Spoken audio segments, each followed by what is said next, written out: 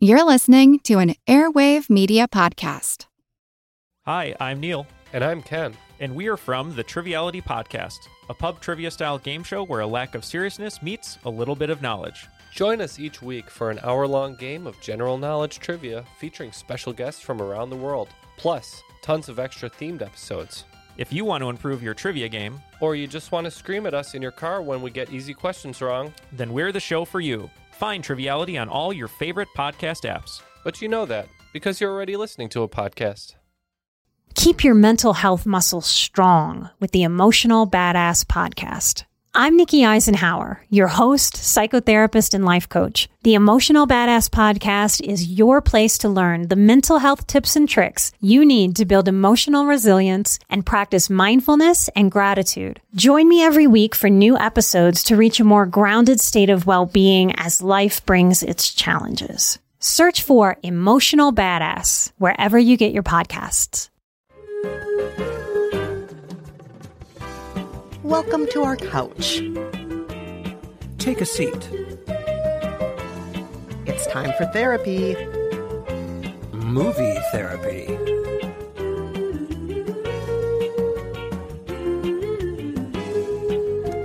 I'm Kristen Meinzer, culture critic and co-author of How to Be Fine. And I'm Rafer Guzman, film critic for Newsday. In each episode of Movie Therapy, we offer up questionable advice and solid TV and movie recommendations for whatever ails you.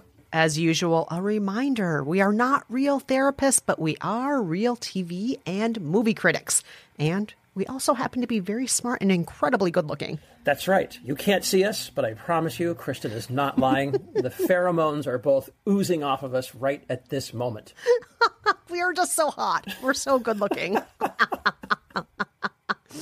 But enough of how hot we are, Rafer. Oh, enough of that. Should we get to this week's letters? Yes, let's get to the first letter. This is from someone who's calling herself Magpie. I like this name. Yeah, so cute. Magpie writes, Dear Rafer and Kristen, I own a small bookshop, and while I love it, COVID has been exhausting. Being shut down for several months and then having to be extremely careful upon reopening, sometimes it's hard to find the energy and joy that I once had in the shop. I would love to watch a movie or two to remind me of the pleasure of having your own business and creating that sense of wonder and community. They don't need to be bookshop specific, just have the small town cozy vibe. Note, I did manage to watch You've Got Mail at the drive-in this summer, and I enjoyed every minute, so something other than that, please. Thank you. Wow. Well, first and foremost, I got to say, Magpie, I admire the heck out of you. I admire anybody who is running a small business, and particularly a bookshop in this day and age. It must be so hard. Yeah. I'll give you a little secret. I've always wanted to run my own business, and I've always wanted to run a bar. Surprise, surprise. Which I would imagine is probably, about as easy as running a bookshop, which is to say not easy at all. But yeah, I love the idea of having your own place and, maybe having a little staff and kind of being part of a community and having your regulars and, kind of having a place that you can call yours. You can kind of make it your own, do with it what you want. Those are the places that I love the best. Those are the kind of bars I love, bookshops, cafes, all those places that have kind of a personal stamp, and they're kind of hard to find, I think, and they're really valuable when you do find one. Oh, absolutely. I, by the way, got to say, Rafer, you mix a really fantastic Cosmo. I bet you would run a really good bar. I bet the bar would be really, really fun and have great, strong drinks. You know what? I made my own blackberry syrup just last night. Shut up. I haven't tried it yet in anything, but I did. I made my own syrup, blackberry syrup. Oh my God. I'm so impressed. I made toast with jam the other day, but the jam was in a jar and I opened the jar and spread it. So that's how exciting I get. Listen, you got to start somewhere. But I got to say, Rafer, the fantasy of owning a business, sometimes I think about it. I'm like, that sounds fun. But the more I think about it every time, I'm just like, that sounds horrible. It sounds really hard. It sounds really hard. I think it is really hard. And by the way, Magpie, I don't know if you're in the Long Beach, California area, but I've got a good friend that runs Gatsby Books in Long Beach, California. He is a bookshop owner. I think this is tough to own any retail place that is in the middle of the pandemic. Yeah. So, Kristen, What do you say? You have a recommendation for Magpie? Yes. And Magpie, I hope you don't mind, but the story I am choosing, the mini-series from Netflix, I should say, is a little bit off script for you. I chose the story of somebody who started off as a small business owner, but then became a gazillionaire running a multi-million-dollar company. Oh. The miniseries I'm talking about is Self-Made, inspired by the life of Madam C.J. Walker. Do you know this, Rafer? I do, with Octavia Spencer. I've seen it. Yes, the great Octavia Spencer, who I just got to say, she does no wrong ever. I've never seen Octavia Spencer not fantastic. I just love her totally agree. so much. Yeah, she's great. So good. And if you're not familiar with the story of Madam C.J. Walker, if you're not familiar with Self-Made, what it comes down to is Madam C.J. Walker was the first self-made female millionaire in the U.S. She made all of her money making black hair care products. She was a pioneer. She was a community builder. She was a self-promoter. And before she became like mega rich and famous, she was just a small business owner like you dream of being someday, Rafer, and like you currently are, Magpie. And the miniseries follows her rise from obscurity. It follows her rivalries. It, also includes some of her personal life, including her tumultuous marriages. And of course, it also follows the very racist and sexist circumstances that she had to fight against during turn of the century America. Here's a clip. Seems like I was born to struggle. After a while, I guess I just lost hope. That's when my hair started falling out. I'm going to help you. My hair grew back, and so did my confidence. Maybe I could sell your product. I don't think sales is for you. Colored women will do anything to look like me, even if deep down they know they can't. I ain't gonna let you keep beating up on yourself, yeah? From now on, I'm doing my own hair, making my own hair grow. Come on. Sisters, let's talk about hair. They put us down, tell us we're ugly, make us feel ugly. Wonderful hair leads to wonderful opportunities. Mama, you sure on to something. I remember seeing this series and being really interested in it because I had heard of her before. I had heard of, there'd been podcasts and, news stories and, people would kind of point to her and, talk about her as this, kind of, footnote in history or something. But no one had, as far as I knew, had ever done like a really deep dive on this character and explained the whole situation of how she became this person. And I thought it was really interesting. And I also really liked the kind of frenemy relationship she builds up with the other female hair care magnate whose business she kind of rips off.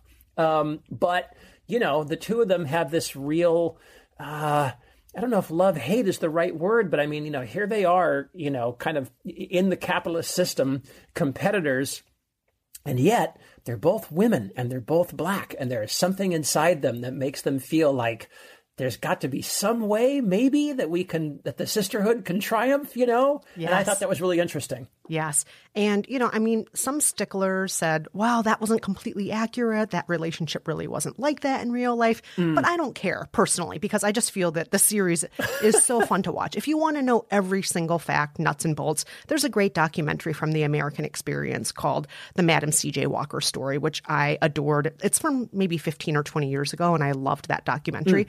But if you just want a beautiful, dazzling story with outstanding costumes, outstanding hair, outstanding sets, and just killer acting, you can't go wrong with Self-Made. It really is terrific. I totally agree. And listen, off script, I don't think that's off script. That counts. That's a small business success story. I think that's totally valid. Oh, good. Well, I'm glad you think so, Rafer. And I'm curious about what you came up with.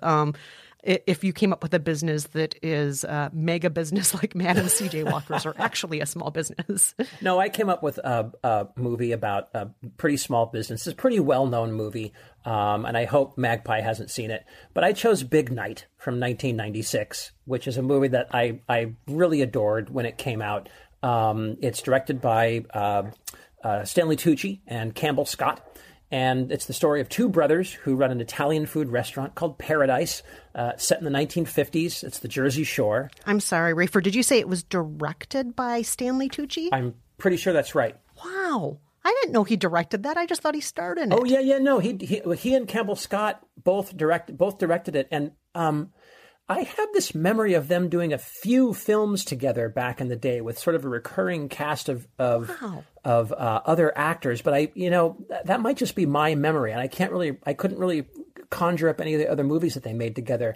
But I was a big fan of Campbell Scott, who I always thought should have been much bigger. And of course, I'm a huge fan of Stanley Tucci. Anyway, so here we've got this movie, Big Night. It's about two brothers. They own this restaurant. The first brother is named Primo. Of course, he's played by Tony Shalhoub. And he's the artiste. He's this magnificent chef. He's a creator, and he hates serving up this Americanized Italian gunk to people. Everything's smothered in sauce and Parmesan cheese, chicken parm. Oh my God. And then the younger brother is Secondo, played by Stanley Tucci. And he is the realist. You got to serve the people what they want. Well, the restaurant's struggling. In fact, it's on the brink of closing. Now, Primo has an offer from an uncle in Rome to come and cook real food the real way. And he's considering leaving his brother behind. But what if they could save the business? What if they could get the great Louis Prima, the great swing singer, to perform at the restaurant and make a pile of money overnight and save the business? Then maybe Primo would stay. Here's a clip. Monsieur, is this what I ordered? Yes, that is a risotto. It's a special recipe that my brother and I bring from Italy. It's delicious, I promise. It took so long, I thought you went all the way back to Italy again. Yes, I know, but it's worth it, I promise. Didn't you say that this was going to be rice with seafood? Yes. Yeah. That is, it is Italian arboreal rice, the best. And then with shrimp and scallop and... I just don't see anything that looks like a shrimp or a scallop. But I get a side order of spaghetti with this, right? Why? Well, no. I thought all main courses come with spaghetti. Well, some, yes, but you see, risotto is rice, so it is a starch, and it doesn't go really with pasta. But I don't... Honey, order a side of spaghetti, that's all. And I'll eat your meatballs. Yeah, he'll have the meatballs. Well, the spaghetti comes without meatballs. There are no meatballs with the spaghetti? No, sometimes spaghetti likes to be alone.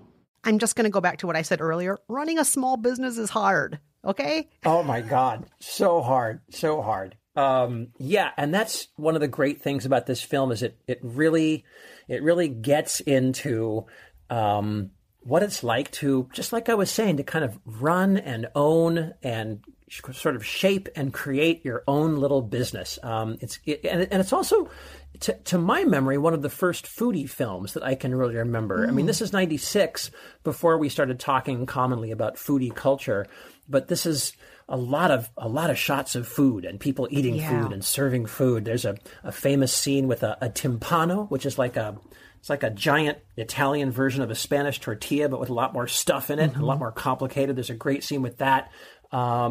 And it's a really sweet, tender, funny movie. And it's really about love. It's really about the relationship between these two brothers. And it's got this knockout cast: Isabella Rossellini, Ian Holm, the great British actor, Alison Janney, Minnie Driver, and J-Lo's ex-husband, Mark Anthony, is in this. He plays, I forgot about that. Remember? I forgot he was in He plays a waiter.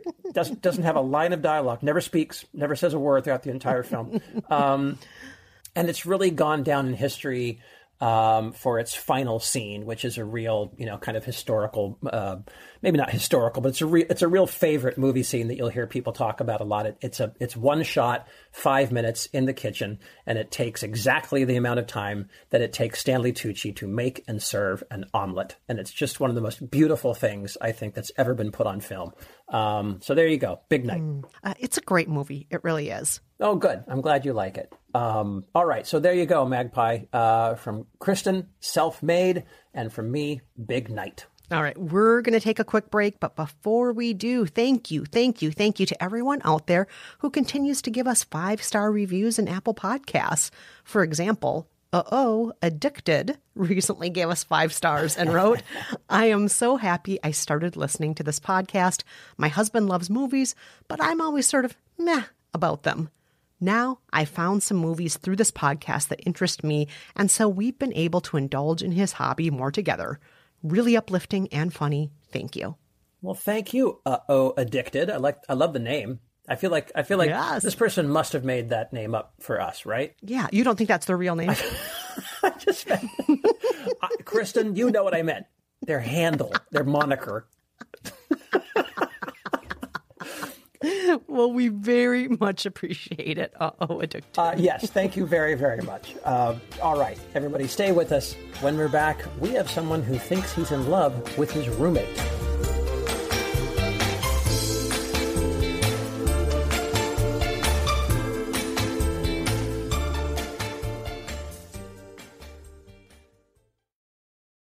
Emotional Badass is the weekly mental health and wellness podcast dedicated to empowering you with the emotional education so many of us crave. I'm Nikki Eisenhower, a psychotherapist with expertise in talk therapy, personal growth, and therapeutic healing. Join me every week on the Emotional Badass podcast as we delve into the heart of emotional wellness, tackling topics from stress management and coping strategies to the nuances of being highly sensitive. We navigate life's challenges, uncover the subtleties of gaslighting and manipulation, and confront narcissism head on. All the while, we learn to forge healthy boundaries that enrich both our personal and romantic relationships. With brand new content every Sunday and over 300 past episodes in our archive, there's something for everyone. Search for Emotional Badass wherever you get your podcasts. All right, we're back with our second letter of the week. Kristen, take it away. All right, this letter writer has asked that we call him Dave. Okay. Dave says, Dear Rafer and Kristen, I'm a graduate student who's been living with 3 roommates in a house for the past year and a half. Over the course of the pandemic, we've gotten very close, eating meals together, hanging out, studying, even celebrating the holidays together. Sounds perfect, right? Wrong. I found myself falling in love with one of my roommates, Rachel. That's in quotes. And I don't know what to do about it. If I tell her and she doesn't feel the same way, I'll essentially be throwing a monkey wrench into this harmonious setup that's kept us all sane over the past year. But if I don't tell her and she falls in love with someone else, I'll be kicking myself for the rest of my life. Do you have any advice and movie or TV picks to help me figure out what to do in this situation?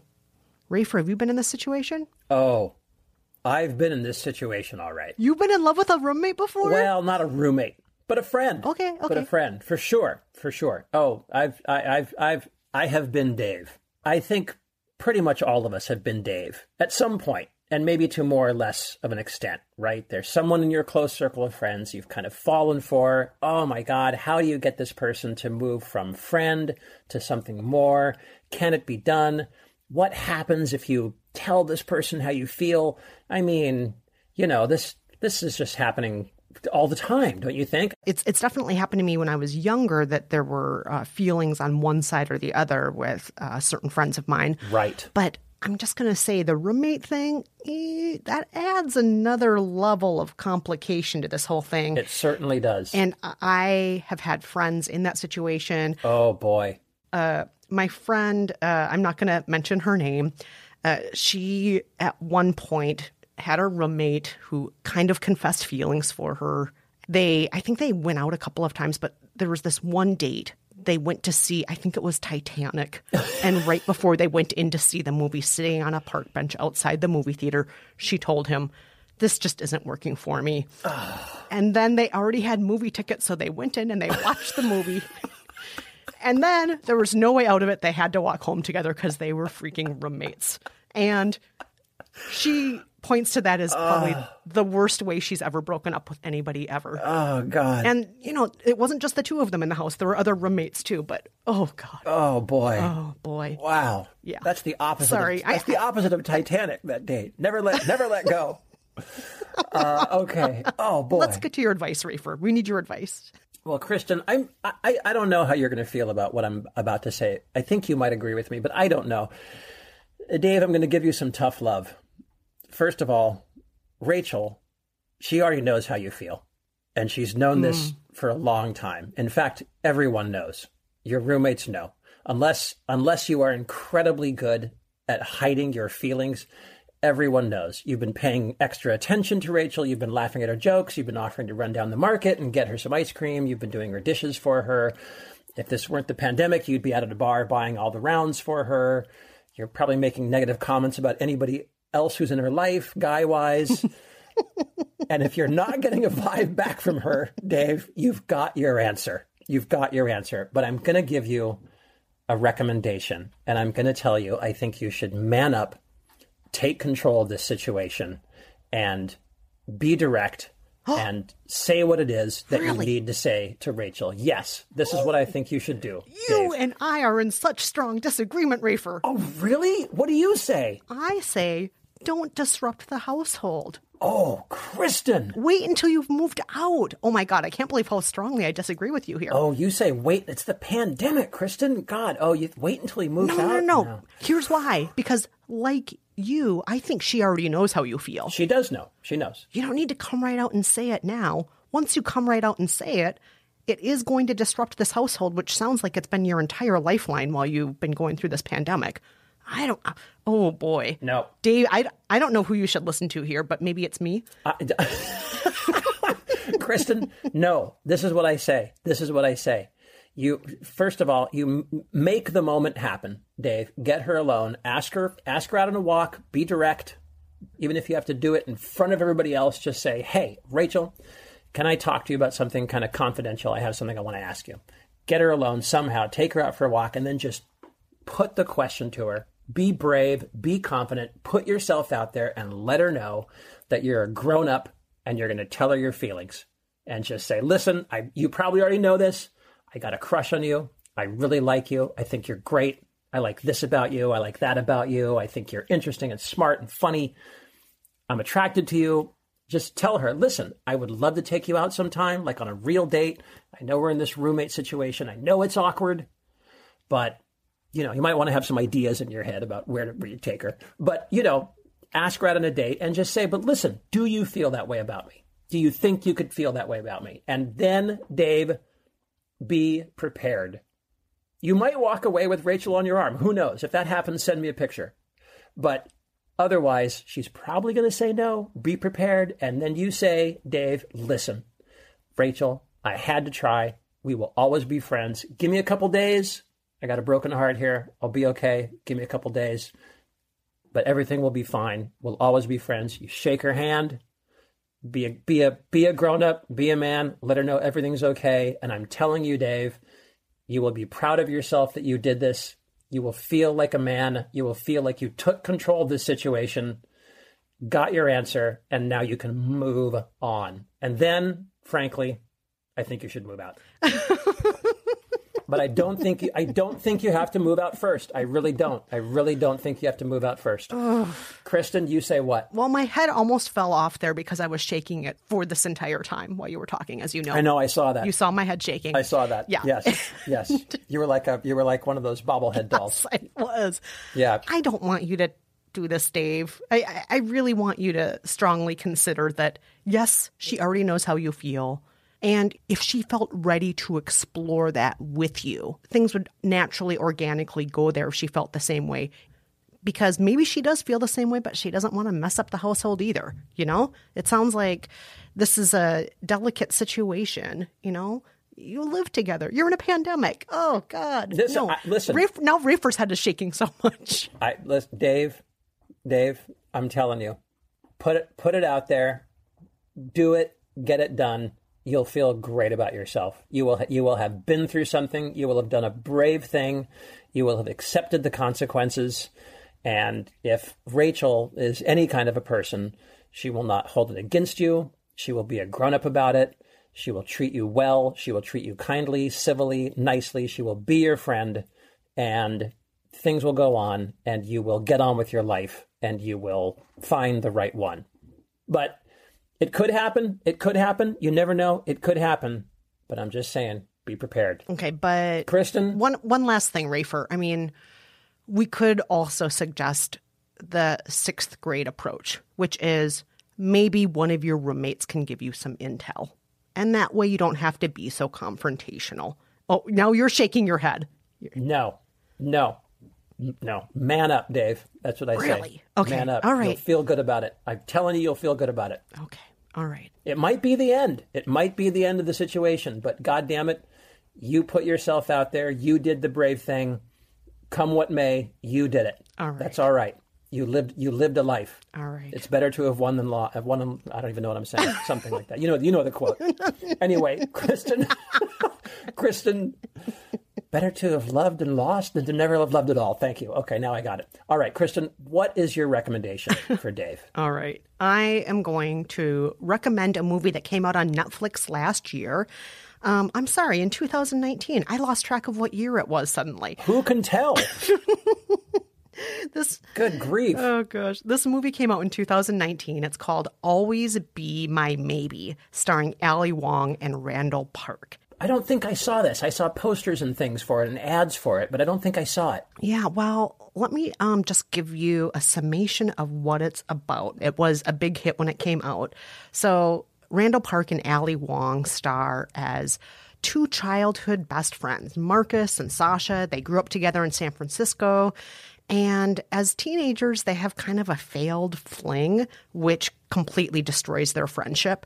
And they fall out of touch for the next 16 years. The end. So never sleep with your friend. Just kidding. That's not the end. That's not the end. Kristen. What happens next is that Sasha goes on to be a hugely successful celebrity chef. She's traveling around the world. She's dating a famous entrepreneur. Meanwhile, Marcus stays back in San Francisco working for his dad. He's half-heartedly still playing in his band that he's been in forever. And when Sasha returns to San Francisco to open a new restaurant, they're reunited, and the question comes up again. Do one or both of them have romantic feelings for each other anymore?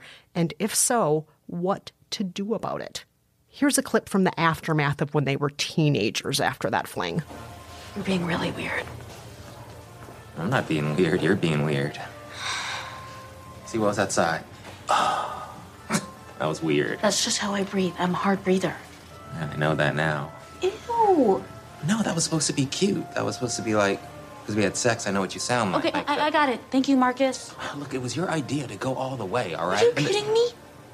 You kissed me with tongue. You took off my underwear. You took it to the next step. Because I felt bad you'd have to tell everyone at college that you're a virgin. Well, I was planning to lie about that. I'm not going to college anyway. When did you decide that? Why wouldn't you go to college? I don't have to explain anything to you. Well, I love any movie that takes place in San Francisco because that's where I had so many emotional memories for myself. So I got to watch this. Oh, you definitely need to see this, Rafer. You'll know what it's like to be a teenager there. You'll know what it's like to eat at those restaurants, walk on those streets. The city is very much a part of this movie. They don't just do this on a soundstage. Cool. So you're really in the city, which is great.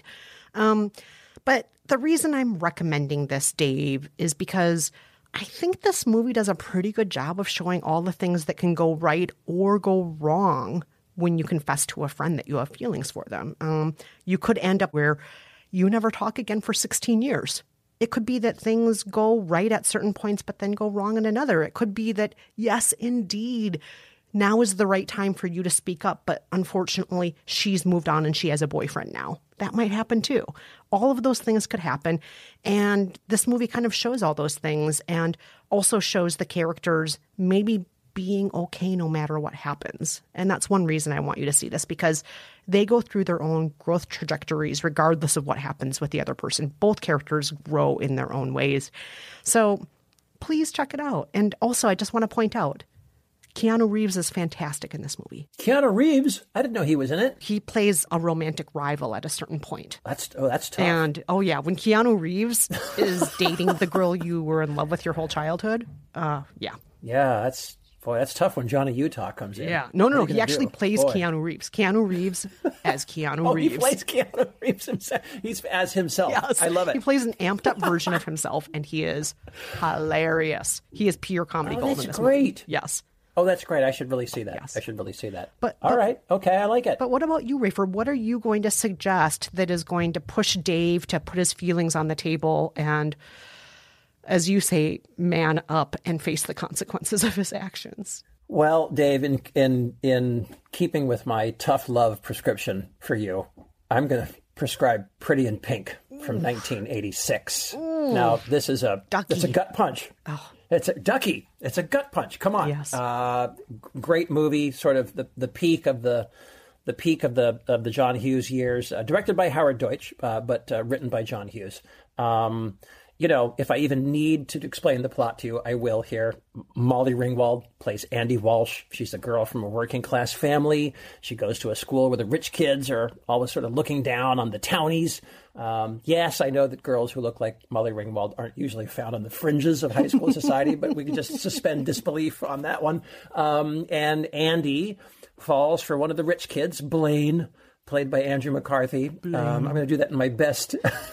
I know. I'm going to do that in my best James Spader voice.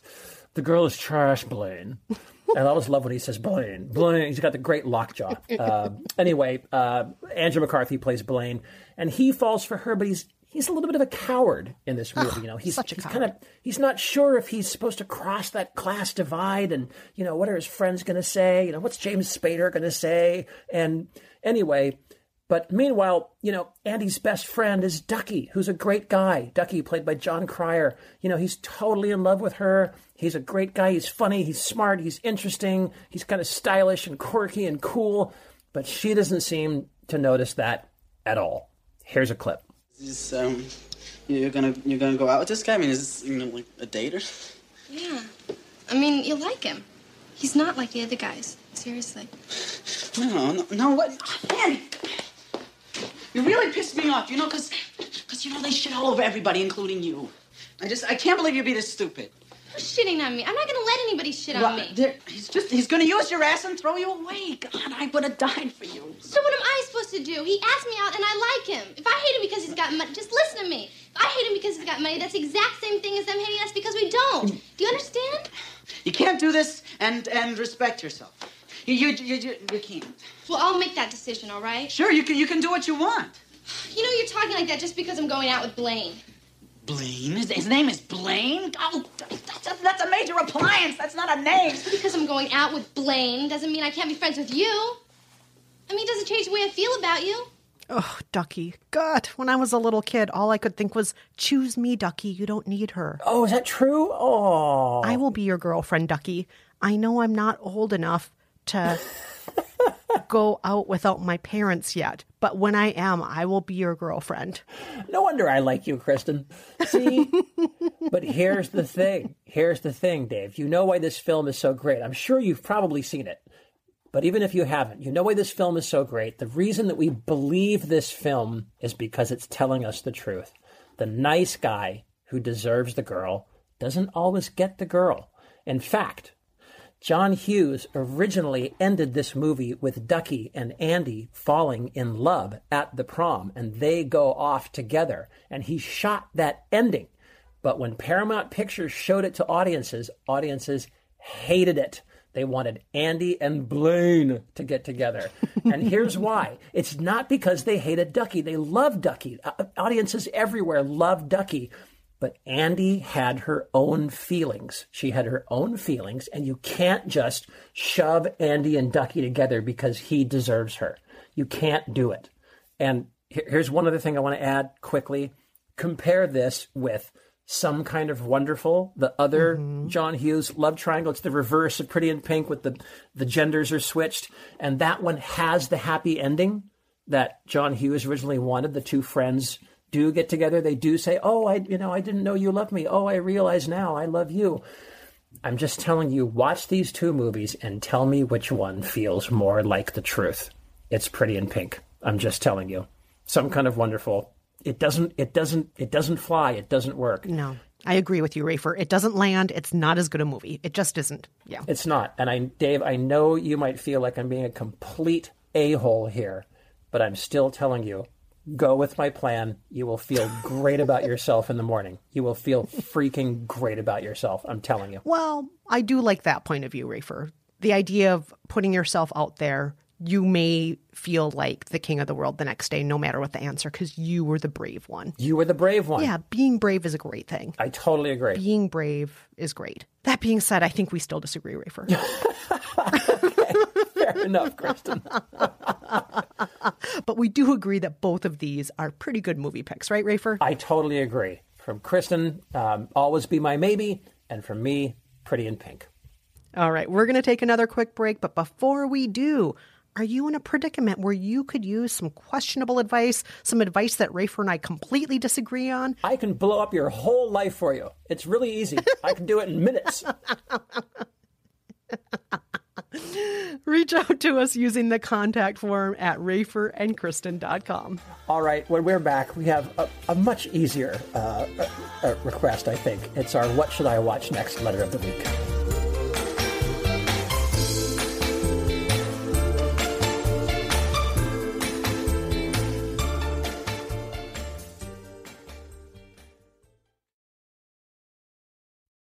We are back with this week's What Should I Watch Next letter. Rafer, take it away. All right, this one comes from Marie, who writes, Dear Rafer and Kristen, my teen daughter and I really enjoyed watching Hallmark's When Calls the Heart together. We loved the costumes, the historical setting, the fluffiness, the romance, and the fact that there was nothing too embarrassing for her to watch with Mom. I'm talking to you, Bridgerton. Other shows we've both loved include Anne of Green Gables, Anne with an E, and Pride and Prejudice. Do you have any other shows or movies to suggest that would check all our favorite boxes? What should we watch next? Ugh, Rafer, you know this is right up my alley, right? I can't compete with you, Kristen. Whenever these letters come in, I can't compete. I love a show with some bonnets. I love a show in a small town. Kristen, you know movies with bonnets in them that I don't think anybody else knows existed. So I got my own little prescription, but I'm going to defer to you. No. I want to hear from you first, Rafer. You want to hear mine first? Yes. All right. But before we hear from those, can I just say, When Calls the Heart, Rafer, do you even know that show? No idea. Absolutely none. It's mostly a female-led show, if I remember correctly. I haven't seen it in quite a while. I think there are many seasons of the show at this point.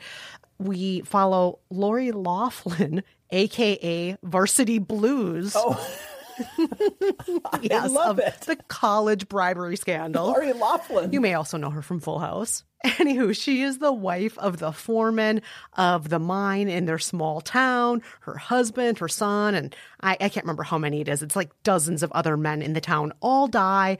And as they're dealing with all that, a new gal comes to town. She's kind of hoity-toity, high society. She's there to be the new school teacher. And of course, all the drama ensues when there's class conflict and bonnets and coal. You know, the usual.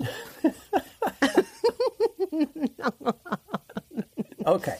All right. Well, here's what I've got. I'm just going to go back to sort of what I consider, I know it's not really, but I consider it kind of one of the original costume dramas from 1985. I chose A Room with a View, the old Merchant Ivory classic. Of course. Helena Bonham Carter. Oh, she looks like an angel in this movie, by the way. Oh, my God. Right? I mean, the Merchant Ivory movies, this was really, I think, one of the first real knock it out of the park Hollywood successes for Merchant Ivory that really put them on the map. James Merchant, the director, Ismail Merchant, the producer, lifelong couple, and Ruth Prower Jabvala, the writer who wrote something like 20 to 25 of their movies. Oh, something wow. Incredible. Anyway, if you don't know the story, it's set in the early 1900s. It's based on the E.M. Forster novel, and the heroine is Lucy Honeychurch, great name, played by Helena Bonham Carter. She's a young woman traveling through Italy with her much older cousin Charlotte, Maggie Smith, the great Maggie Smith. So good. Doing her Maggie Smith thing that she continues to do to this day. And one day they meet another couple. I think they're at breakfast or maybe dinner. I can't quite remember. They meet the Emersons, Mr. Emerson and his rather handsome, attractive son, George, played by Julian Sands. And the Emersons are a little unusual. They're sort of self-taught kind of philosophers, sort of. But they seem a little below Lucy's station, maybe. But Mr. Emerson's very nice. He offers to switch rooms with the ladies because he's heard Lucy complaining about her view. And to Charlotte's horror, Lucy accepts. And suddenly, now their lives are kind of entangled with the Emersons. And what's even worse is that Lucy is kind of falling for George. And here's a clip. Mr. Emerson, go out of this house and don't come back into it again as long as I live here. I can't. No discussion. Go, please. I don't want to call him Mr. Vyse. don't mean you're going to marry that man. You're being ridiculous. Oh, I would have held back if your Cecil had been a different person. But he's the sort who can't know anyone intimately, least of all a woman. He doesn't know what a woman is. He wants you for a possession, something to look at like a painting or an ivory box. Something to own and to display. He doesn't want you to be real and to think and to live. He doesn't love you. But I love you. I want you to have your own thoughts and ideas and feelings, even when I hold you in my arms.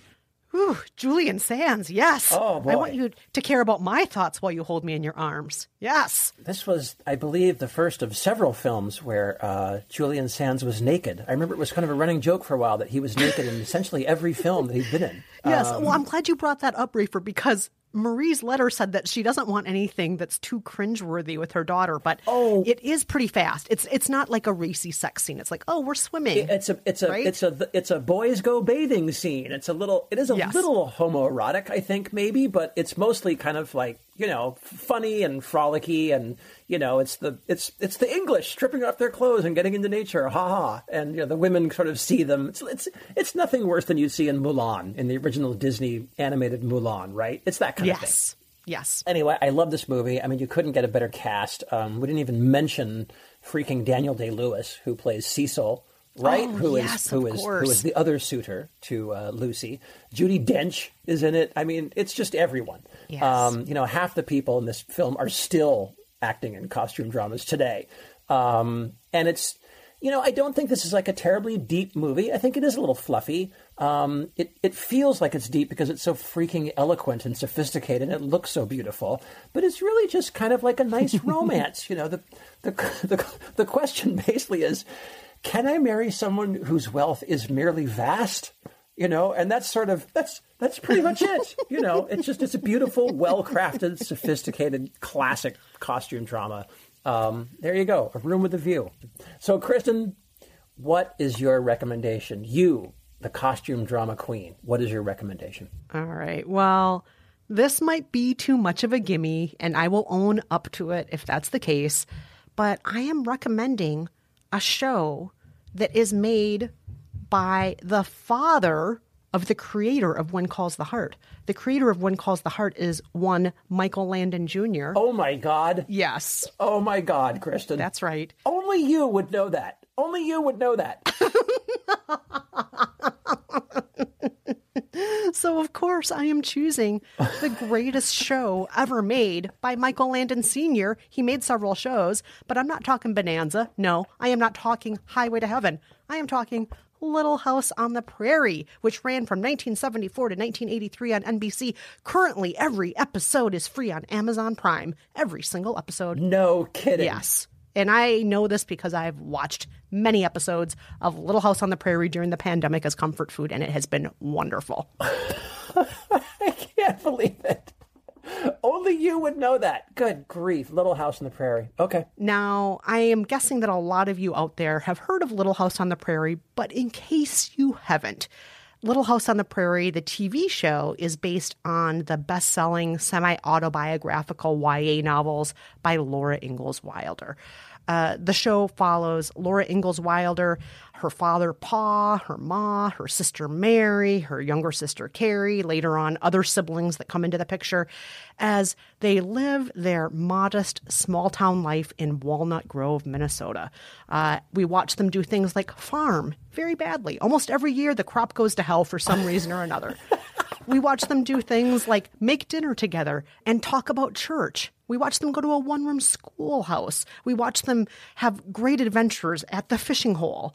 These are the things that we watch them do, and it doesn't sound like much, but I will say there is also a lot of high drama in the show. There are pandemics that hit. There are deadly snowstorms. There are serious health issues that happen. Mary goes blind at a certain point, based all on the real Mary Ingalls, who did go blind. And, of course, there's the epic rivalry between the poor Ingalls family and the rich Olsons, who own the mercantile. Here's a clip of... The Olsons? Yes. Here's a clip of bratty little Nellie Olson, the daughter of the mercantile owners, taunting Laura Ingalls. I wonder why Laura Ingalls doesn't come in the store anymore. Because she's too poor to buy anything. That's why. So's her father. He can't even pay what he owes in the store. Yeah. Can't get a decent job either. All he does is dig in the mud and clean up after horses. My pa works hard. So does a mule. You take that back. I will not. My mother says she's glad your father doesn't come in the store anymore because he smells bad. Smells like a dirty stable. That's all he's good for, clean up after horses.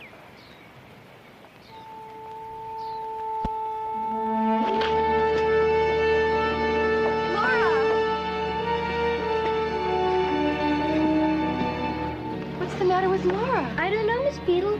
We just said hello, and next thing I knew, she just up and ran off. Isn't that right, Willie? Yeah, she just up and ran off. Kristen, even before you played that clip, I was going to say to you, the only thing I remember is that bratty kid. That's the only thing I remember from that show. I hated that show, and I never wanted to watch that show, but I always remember that kid, that girl. I remember thinking, like, God, I'd like to strangle that girl. Oh, my God, why would you hate this show? This is, like, one of the greatest TV shows ever made, Rafer. I can't believe... What?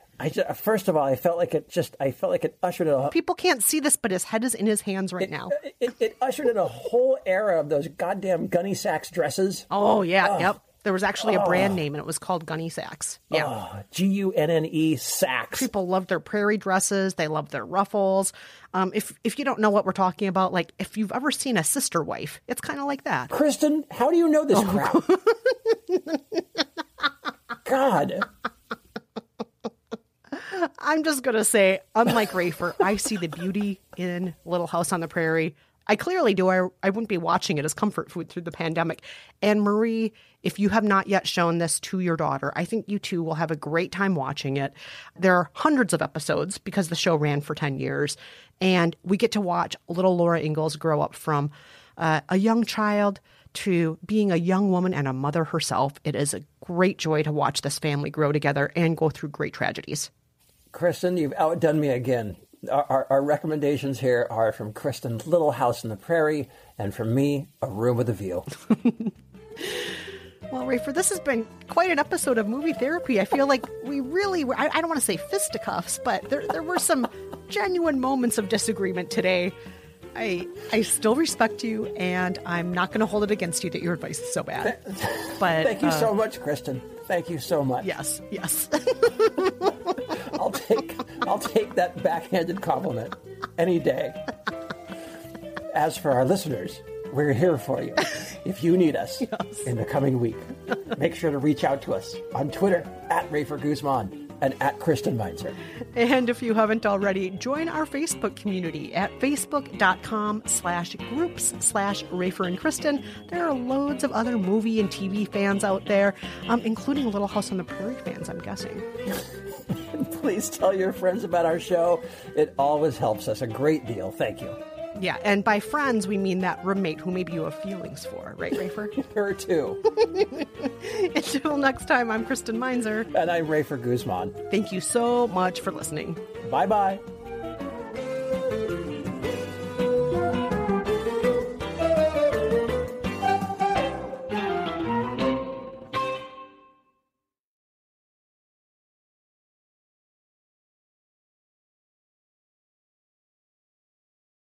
Keep your mental health muscles strong with the Emotional Badass Podcast. I'm Nikki Eisenhower, your host, psychotherapist, and life coach. The Emotional Badass Podcast is your place to learn the mental health tips and tricks you need to build emotional resilience and practice mindfulness and gratitude. Join me every week for new episodes to reach a more grounded state of well-being as life brings its challenges. Search for Emotional Badass wherever you get your podcasts.